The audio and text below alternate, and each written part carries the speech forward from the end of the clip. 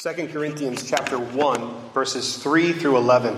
The Bible says, "Blessed be the God and Father of our Lord Jesus Christ, the Father of mercies and God of all comfort, who comforts us in all our affliction, so that we may be able to comfort those who are in any affliction, with the comfort with which we ourselves are comforted by God. For as we share abundantly in Christ's sufferings, so through Christ we share abundantly in comfort too. If we are afflicted, it is for your comfort and salvation. And if we are comforted, it is for your comfort, which you experience when you patiently endure the same sufferings that we suffer. Our hope for you is unshaken. For we know that as you share in our sufferings, you will also share in our comfort. For we do not want you to be unaware, brothers, of the affliction we experienced in Asia. For we were so utterly burdened beyond our strength that we despaired of life itself. Indeed, we felt that we had received the sentence of death, but that was to make us rely not on ourselves, but on God who raises the dead. He delivered us from such a deadly peril, and he will deliver us, and on him we have set our hope that he will deliver us again. You also must help us by prayer, so that many will give thanks on our behalf for the blessing granted us through the prayers of many." Verse 9 tells us very plainly that the sufferings that Paul experienced had a purpose. And that purpose was that he would no longer rely on himself, but on the God who raises the dead. This morning, I have been praying that the Spirit of God would use this text in my life and yours to renew our minds and refresh us so that we can see clearly and rely on wholly the God who raises the dead. Let's ask him to bless our time. Father, we pray that you would illuminate this text to us. And particularly this one phrase that we focus on today, the God who raises the dead. May we walk out of here today knowing that we've met with you, that you have used your inspired text to reveal yourself to us in fresh ways. Forgive us, Lord, of our sins. Help us to focus on what you have for us. And may we glorify you in Jesus' name. Amen. Well, there was a 15-year-old boy who was above average height for his age. And he was playing basketball with a few friends after school, and he was showing off his ability to slam dunk the ball. The coach of a high school team, a team that was kind of struggling to win any games, was informed about this young man. But there was a 15-year-old who qualifies for the team that can slam dunk the ball. And so the coach goes to see this kid in action. The coach then asked the kid to join his team. And at practice one day, this boy outshined all the other teammates. So he was asked to join. And he became the secret weapon as that high school team that didn't know the smell of victory began to experience some wins. By nature of the fact that he was tall, this boy was able to dunk. And as a result of his track record of dunking, he was faithful to dunk. And so call upon him when you want to score more points. Rely upon him when you want to help win games. He is the boy who dunks the basketball. There was a veteran teacher, a lady who was thinking about leaving the education system after about 20 years teaching. She taught middle and high school students in a very challenging environment. She was well educated. She gained advanced degrees in her field. She was an expert in her content, and even more, she knew how to manage her classroom. Despite teaching in communities that had high dropout rates and high teacher turnover, she was a faithful teacher. She built rapport with her classes and with her teammates. And her highest achievement was having the highest percentage of graduating children in both 8th and 12th grades throughout her career. Her warm but strict approach was a model for all teachers in school, and she became a model teacher and a coach to those who were inexperienced. This lady knew how to de-escalate tension. She knew how to build trust with families. She knew how to help students to overcome challenges. And she was able to maintain order in her classroom like nobody else in the building. She held her students to high standards, and she was able to achieve willing compliance among otherwise challenging teenagers. Though she considered leaving the profession, a new private school opened up in town. And this private school was thrilled that they were able to bring this woman into their faculty as part of the founding staff and as an example and a mentor to teachers in the new school. And so by nature of her poised demeanor and her sharp intellect, she was able to manage her classroom.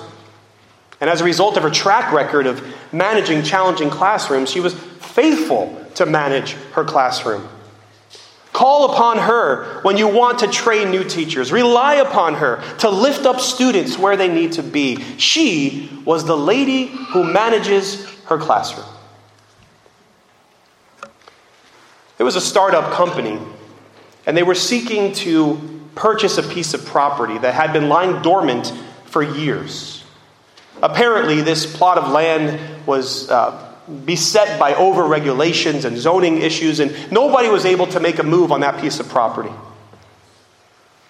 And so an associate told the company's owner, get in touch with this local man. This man is so successful in making deals, he'll help you to get that property.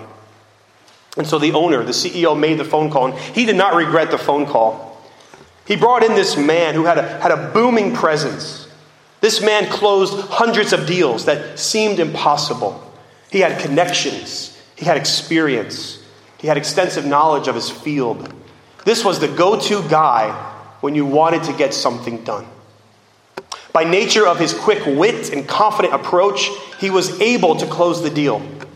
And as a result of his track record of closing very important and high-leverage deals, he was faithful to close the deal.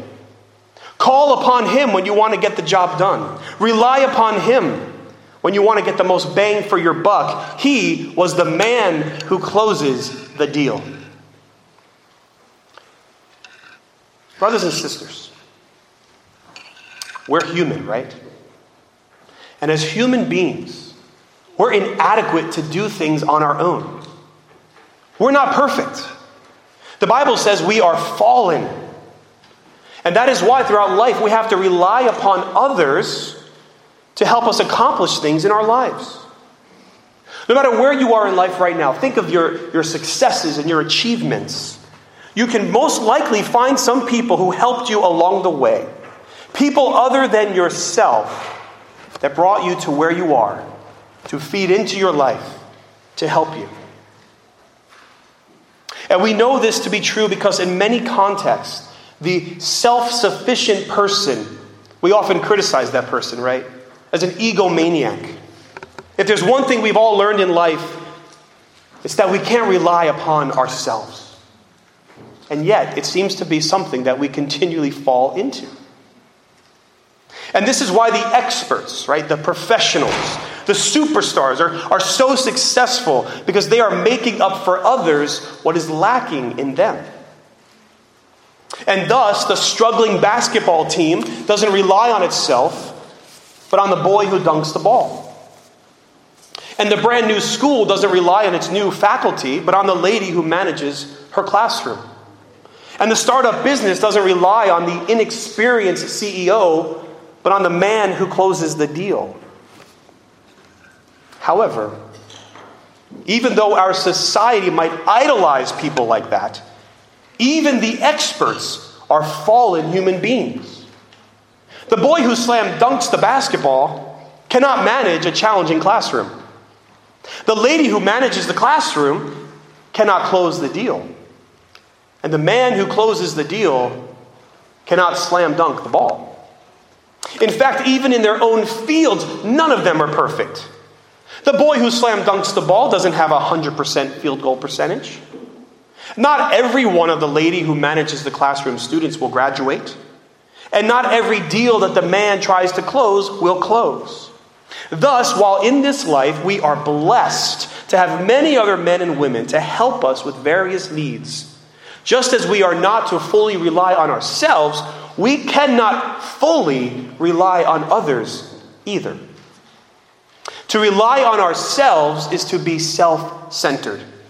To rely on others is to be man-centered. But I pray that in today's passage, we will learn to rely upon God, that we may be God-centered people. And who is the God that I'm speaking of today? Not the gods who are lying in graves somewhere. Not the dumb idols that people make out of wood and marble. But the God who raises the dead. Verse 9 tells us that God himself designed for the Apostle Paul a piece of suffering. Think about that. Whatever you're going through right now, whatever conflict, whatever suffering, whatever affliction, have you thought to consider that God, as hard as it is to believe, has specially designed that for you? For what purpose? He tells us in verse 9, we felt we received the sentence of death. Paul was so afflicted, he thought he was going to die. And he said, but that was to make us not rely on ourselves, but on the God who raises the dead. Let me tell you about someone who is way more talented than the boy who dunks the ball. Way more wise than the lady who manages the classroom. Way more successful than the man who closes the deal. Let me tell you about a person, a being whose track record is 100% perfection.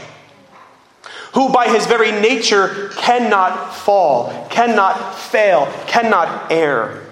Who always knows what he's doing. Whose will cannot be thwarted. The one who delights in performing for us the seemingly impossible. He is the God who raises the dead. Call upon him to save your soul. Rely upon him to change your life. Call upon him to transform you and your families and your communities. And why? Because nothing is impossible for the one who can raise the dead. This, as Paul says it in verse 9, is one of God's titles. We think about all the titles of God, the King, the Lord, Adonai, Elohim, Jehovah, Yahweh. And Paul says in verse 9, almost so matter-of-factly, the God who raises the dead. Because that's just who he is. That is his nature. Because he is God, he can raise the dead. That means that God has the ability to do what no man can do. Do you know statistically, 10 out of 10 people will die. And nobody can raise himself up again. Why is he referred to as the God who raises the dead? Because Paul wants us to see by the Spirit of God the finality of death. You know the finality of death, right? We've all lost loved ones. We've been to funerals. Either we've cried or we've seen loved ones cry. Because of the finality of when that casket closes, you know that at least in this lifetime you will not see that person again. And the Bible says there's a time to grieve, a time to mourn. That's our human experience. We mourn because that's the end. It's over. Death is the great equalizer. Death is final. When you're dead, you are medically, physically, biologically unable to rise again. Your organs shut down. Your body grows cold. Life is over. And you need to know that the death that human beings experience is the death that Jesus experienced. John chapter 20, 28 to 34. You can just listen to me as I read this account. After this, Jesus, knowing that all was now finished, said, to fulfill the scripture, I thirst.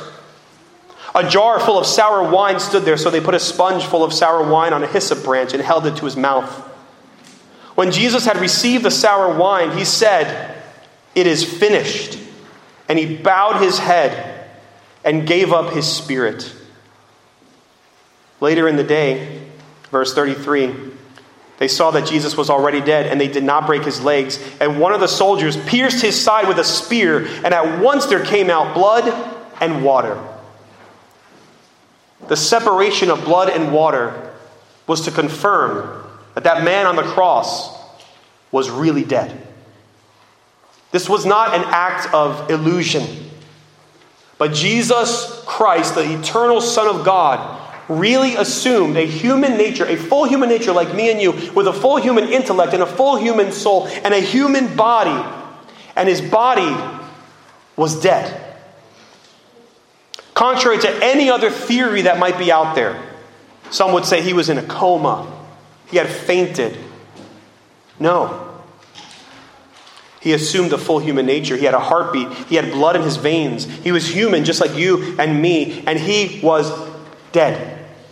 The blood and water separated. John tells us, he said, I give up my spirit. The finality of death had come to the Son of God on the cross. And then to make it even more impossible, to show you that this was truly happening, he was then buried. Buried in a tomb. Friday, Saturday, Sunday, 3 days in that tomb. Just in case you thought it was just a coma, or he swooned or fainted. He was dead and buried. But have you ever noticed that Jesus was buried in a rich man's tomb? He was buried in the tomb of Joseph of Arimathea. Just think about that for just a moment. Why would you use someone else's tomb? We typically borrow things that we don't need permanently, right? But if we need something forever, we buy it ourselves. Like maybe I could borrow your car, or I could borrow some money, or borrow a tool, but I'm not going to borrow your toothbrush or deodorant. Who borrows a tomb? I mean, think about it. If you write in your will, please bury me in Bob's casket, but then when I'm done with it, Bob can use it. So I'm just going to borrow it. Even if you're strapped for cash, you don't go to a funeral home and ask the undertaker, do you have any temporary coffins here? I can't afford one forever. The point is, you would not ask for a temporary plot or a temporary tomb unless you don't need it very long.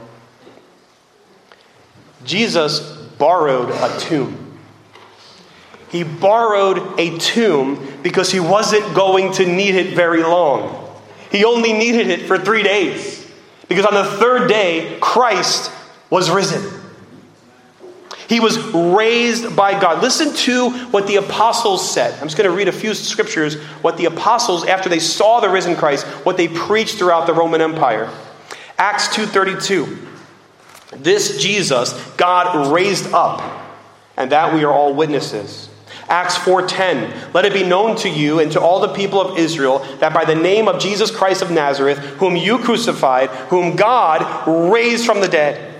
Acts 5:30. The God of our fathers raised Jesus, whom you killed by hanging on a tree. And then Paul writes to the Romans in chapter 8, verse 34. Who is to condemn? Christ Jesus is the one who died, more than that, who was raised, and who is at the right hand of God, who indeed is interceding for us. Brothers and sisters, the witness is clear. Jesus was really dead, and Jesus was raised. And why? Because of the God who raises the dead. There is nothing impossible for my God. There is nothing impossible for the God that we worship. If he can raise the dead, if he can bring out of finality something new, then there's nothing he cannot do. That's why Paul says in verse 9 of our text that even though I felt that I was at death's door, God was being good to me because he was stripping away from me any bit of self-reliance, because my total and utter dependence can only be on God, the one who raises the dead. So as we come today to Easter Sunday, let us be reminded that Easter is about what God did and who God is. Or I should say, what God did so that we could be reminded of who He is. See, we often misconstrue Easter. We fight all these battles saying, and for good reason, we're tired of the commercialization, of the bunny and the candy. Or it just seems like every year there's more onslaught about false ideologies and conspiracy theories about what really happened on that day, and did He really rise again, and did the disciples steal the body, and so on. Or is it a pagan holiday? And we get into all these we get sidetracked, right? But Easter is the climax of the gospel. And the gospel is the good news. And news is something that really happened. We're not here today to just memorialize a fairy tale. We're not here today to just talk about a nice little fable. This is something that really happened in real time. There was a man named Jesus of Nazareth, and he was really crucified on a Roman cross. And 3 days later, he really rose again. And that is good news. And the resurrection is the climax of that. And Easter is the mountaintop of good news. But I want to go further than that, because good news is only good when it impacts us, right? There's a lot of news out there. You just go on your phone and go on your news app, read all the headlines. There's a lot of headlines. The first few headlines might be the most important. You might need to know about finances because it might affect you. The stock market. Or things to pray about. Tragedies happening in our nation and around the world. I was looking at my one of the apps I use just last night when I was going over the sermon. Thinking, well, what is on the news? And first few headlines about Supreme Court issues and elections and shootings and things that really have impact on us, that we should know about, that we should pray about. But as I'm scrolling more, I'm seeing things like something about a new cabin concept being proposed for airplanes and how it's going to save a lot of room and eliminate the middle seat.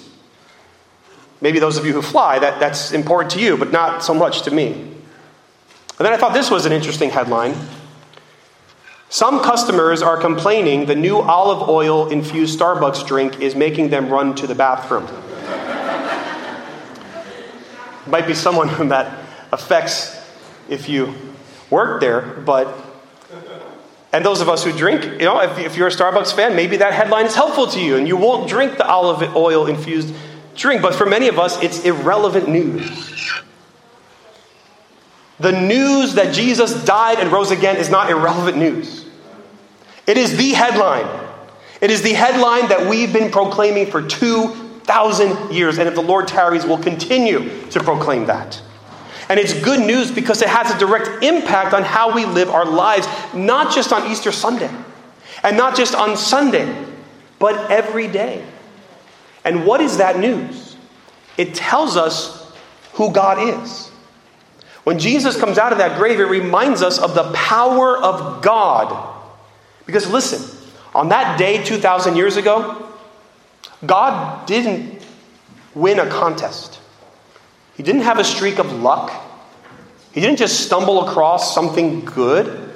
He didn't overcome lifelong adversity. This was not a fluke. This was not chance. This was not 1 out of 1,000,000. This happened because God said it would happen, and He has the power to make it happen. So the God who raises the dead did what He can do. He raised the dead. That speaks to His nature. That helps you when you pray. That helps you when you worship, because you know that you're worshiping and praying to a God who raises the dead. It's His nature. He's the one who creates life. He's the one who has the power over life. He's the one who breathed into man the breath of life. He gives and He takes away. It is His track record. All throughout the Bible, there are examples of God doing the impossible, of multiplying loaves and fishes, of walking on water, of raising a widow's son, of raising Lazarus. It is his track record. God could do whatever he pleases. And thank God he is good. He is good and he is perfect. He's not just perfect and powerful without being good. That would be bad news. We would have a tyrant for a God. But he's not just perfect and powerful. He's also good. And he will do what is in the best interest of his people and the glory of his name. When you look at the resurrection, it is the gospel story of Christ that he was really dead and he really rose again. Really. And you might say, well, he doesn't do this enough. He doesn't do it enough, though, because my loved ones are still in the grave. But the physical resurrections point us to a spiritual resurrection that we all so desperately need. And what is that? That is the gospel that saves our souls. Do you realize what Ephesians 2 says about you and me prior to our conversion? It says that we were dead in sin. If you're here today and you're not believing on Christ, you might be physically alive, but you are spiritually dead. And if you're here today and you have believed in Christ and he is your Savior and Lord and he has changed you, you were dead. But by the power of the gospel, you've been made alive. The same resurrection power that God used to raise Jesus from the dead can cause your eyes to see, your stony heart to melt, and grant you eternal life. We were evangelizing yesterday, and somebody on the street told us that he's done too many bad things to go to heaven. I want to let you know that if God can raise the dead, he can forgive any sinner. We sang the hymn, the vilest offender who truly believes, that moment from Jesus a pardon receives. The fact that God raises the dead to show us what's impossible makes everything else seem possible with God. Look at verse 10 in our text. It says, he delivered us from such a deadly peril, and he will deliver us. And on him, we have set our hope that he will deliver us again. Do you see in that text a past, present, and future? It says, he delivered us. That's the past. He will deliver us. Or in the Greek, it's he will keep on delivering us. That's the present. And then on him, we have set our hope that he will deliver us again. That's the future. It's not one and done here. God continually delivers his people. And Paul knew this very well, even if that was his time to go. Even if Paul were to physically die in Asia, he would have experienced eternal bliss with his Lord and Savior. This verse in verse 10 with the past, present, and future sort of points us to the reality of our own salvation. Your own salvation has three aspects to it. Your past, present, and future. And you can remember this by the three P's of sin. Three words that begin with P.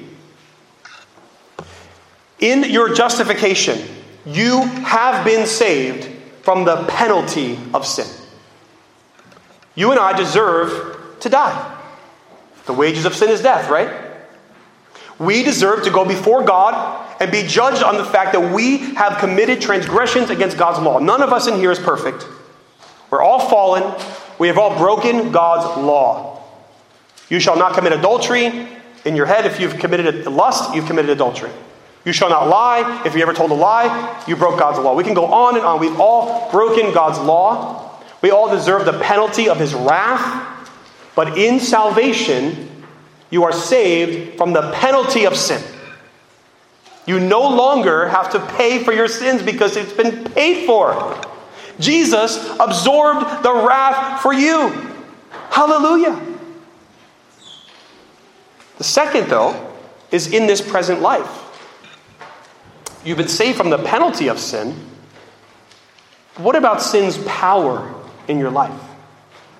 You know this very well as a Christian, right?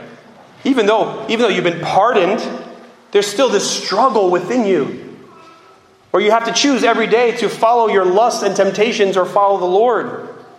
And by the same Spirit of God that raised Jesus from the dead, he indwells us and he is empowering us to have victory over the power of sin.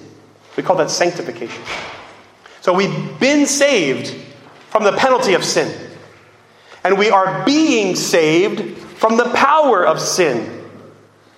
But verse 10 tells us that we set our hope on him, that he will deliver us again. And that points us to the very future. Because in this life, as much victory as you obtain over the power of sin, you and I know that we will inhabit fallen bodies in a sin-cursed world until the day that we die or when Christ comes back. But when he does, he will make all things new. We are going to a new heavens and a new earth where there is no more disease and no more sorrow, and God wipes away every tear, and no more crime and no more sin. It will be perfection. And in that day, you and I will be saved. The third P, the presence of sin. We were saved from the penalty of sin. We are being saved from the power of sin. And one day we will be saved from the presence of sin. And that is all yours in Christ Jesus. You can't earn that. You can't buy that. It has all been accomplished for you on the cross, in the empty tomb, by the power of the God who raises the dead. Why then would we want to rely on anything other than our God? Why rely on ourselves? Why rely on others? And listen, if you're here today and you've never repented of your sins and come to Christ, I pray today would be the day that you surrender to him, and you will find pardon for your sins and the power to overcome them, and look forward to the day where you'll be freely and finally delivered from sin completely. Now, what does this mean for us? Go back to our passage. I know we didn't look at a lot of the verses here, but what Paul is talking about in 2 Corinthians 3-11 is what we've been considering in our time in the book of Acts. You might remember a few weeks ago, Paul and his compadres, as they were going around preaching the gospel, they suffered a lot. They suffered from the hardships of people who rejected the message in the synagogue. They endured a riot in Ephesus where they almost got trampled on and killed. And Paul would later talk about other hardships he has experienced throughout his journeys, and shipwreck and being whipped and being imprisoned, right? And so when you see what he says in verse 8, "For we do not want you to be unaware, brothers, of all the affliction we experienced in Asia." That's what he's referring to. And then in verse 9, he says, "We felt we had received the sentence of death." So Paul is telling the Corinthians, we've been through a lot. We've suffered a lot for your sake. But let's go back to verse 3. Because in verse 3 is how he addresses, right? He's not complaining. You know what it's like to list all the bad things that happened to you, right? I had a bad day today. Tell me more. Well, this happened. Then someone cut me off. Then I lost my parking spot. Then I got a ticket to the other parking spot. And then I was late to work. And we list all those things, right? Paul is literally saying, this happened to us. This happened. I felt like I was going to die. But verse 3 begins with the word blessed. Blessed be the God and Father of our Lord Jesus Christ, the Father of mercies and God of all comfort, who comforts us in our affliction. Now, how in the world can anyone maintain a positive attitude in the midst of such hardships? It's because he's trusting in the God who raises the dead. It's because he recognizes that the more suffering he experiences, the greater God's comfort and mercy feels to him. And with the comfort and mercy that God is giving to Paul, he is now able to comfort other people. Do you know that if you're a child of God, that whatever affliction you've endured is first to make you not rely on yourself, but on the God who raises the dead. And second, it prepares you to comfort others who are going through the same affliction. Nothing happens by accident. God knows what he is doing. And so take your eyes off the things of the world and see God as the one who raises the dead. Because death touches everyone. Because life from death seems impossible. What then does it say about the God who can raise the dead? He is able. He is able to comfort you. He is able to help you. He is glorious. He is worthy. You can call on him. You can rely on him. And the Bible says it's not just in this life. Because he rose Jesus from the grave, you and I have a hope beyond the grave. This is not some health and wealth message that if you just trust in God, he's going to restore everything to you physically. Some of his disciples did go to the cross, did go to the grave, were persecuted unto death. But Paul says this, that if in Christ we have hope in this life only, we are of all people most to be pitied. I mean, honestly, we're wasting our time here on Easter Sunday. This is just a formality, right? We dress up, we wear pastel colors, we do our thing, we say hello, it's a beautiful day, spring has come. But really, it's pitiable. We're spending hours here at church talking about this man who came back from the grave. If he didn't really come back from the grave, why are we here? Paul says if we only have hope in this life, we're pitiable people. But he says in verse 20 of 1 Corinthians 15, but in fact Christ has been raised from the dead. For as by a man came death, that's Adam, by a man has come also the resurrection of the dead, that's Christ. For as in Adam all die, so also in Christ shall all be made alive. And he goes on to say that we will rise with him. Brothers and sisters, I think this is something we don't think about enough, because we're so focused on this world and this life. But if you're in Christ, you will see him as he is. You will appear with him in glory. You will be raised and made new. And just as the new heavens and new earth will be perfect bliss, so you and I will receive new bodies that don't break down. I don't know what that details are. The Bible doesn't explain all the details, but I know it's amazing. Romans 6:8, now if you have died with Christ, we believe that we will also live with him. Romans 8:11, if the spirit of him who raised Jesus from the dead dwells in you, he who raised Christ Jesus from the dead will also give life to your mortal bodies through his spirit who dwells in you. I want you to be encouraged that power that raised Jesus from the dead resides in you by virtue of your union with Christ by faith alone.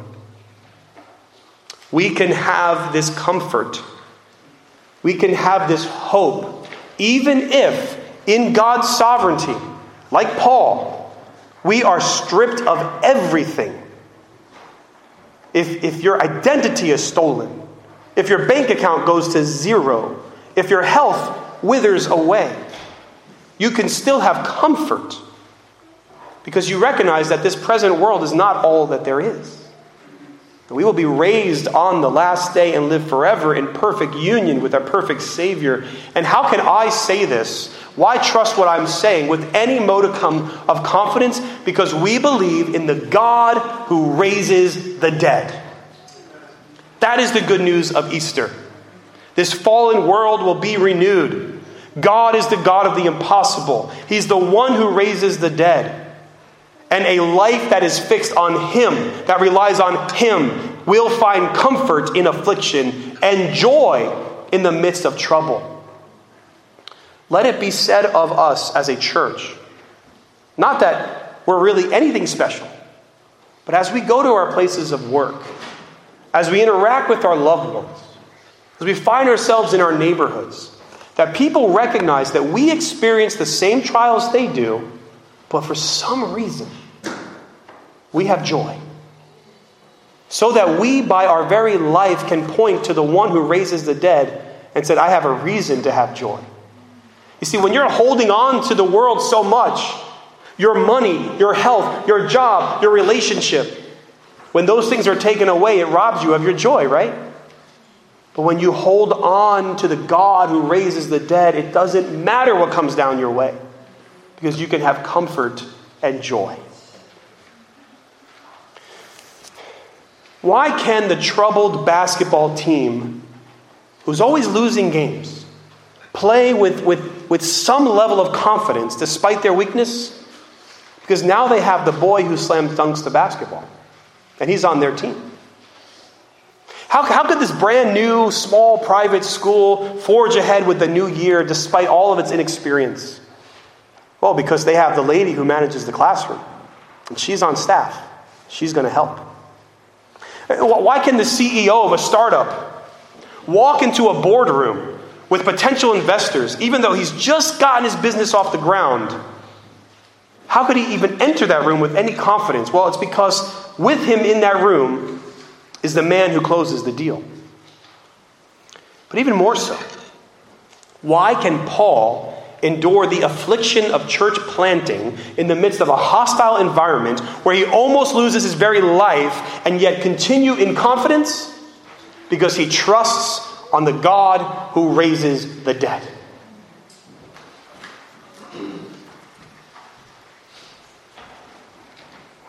Because you believe in the God who raises the dead, you can endure opposition for the cause of the gospel. You can persist in prayer because of the God who raises the dead. You can fight temptations of sin and have victory because of the God who raises the dead. You can have joy in the midst of trouble because of the God who raises the dead. We as a church can impact this community because of the God who raises the dead. We can have assurance that our sins are pardoned because of the God who raises the dead. We can see the Word of God change lives as we teach it to other people and preach it because of the God who raises the dead. Because of the God who raises the dead, you can face tomorrow. You can trust Him with your finances. You can trust Him with your health. You can trust Him with your family. You can trust Him with your future. You can trust Him with your soul. Because He is the God who raises the dead. Let us put to death any self-reliance and rely upon the one who is for us. Because nothing is too hard for Him. And as Paul said, if God is for us, who can be against us? See, for you to experience, if you're on the basketball team, that boy who slam dunks, you have to be on the team, right? You got to be part of the staff if you want to work with the lady who manages her classroom. You have to be in some sort of contract with the man who closes the deal. But listen, the God who raises the dead is on your side because by faith you have union with Him. So you are on His team and He is for you. And even in the midst of adversity where it seems like He's against you, as Paul said in verse 9, as hard as that is to understand, He's doing something in your life.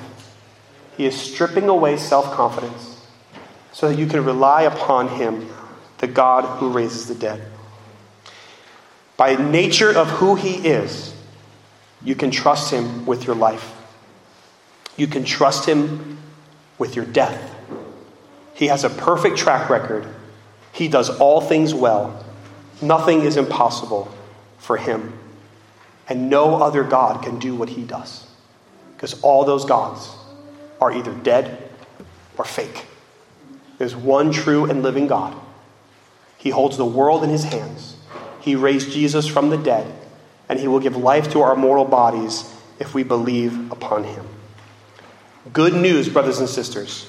Jesus Christ is risen. God fulfills His promises. Let us rely upon the God who raises the dead.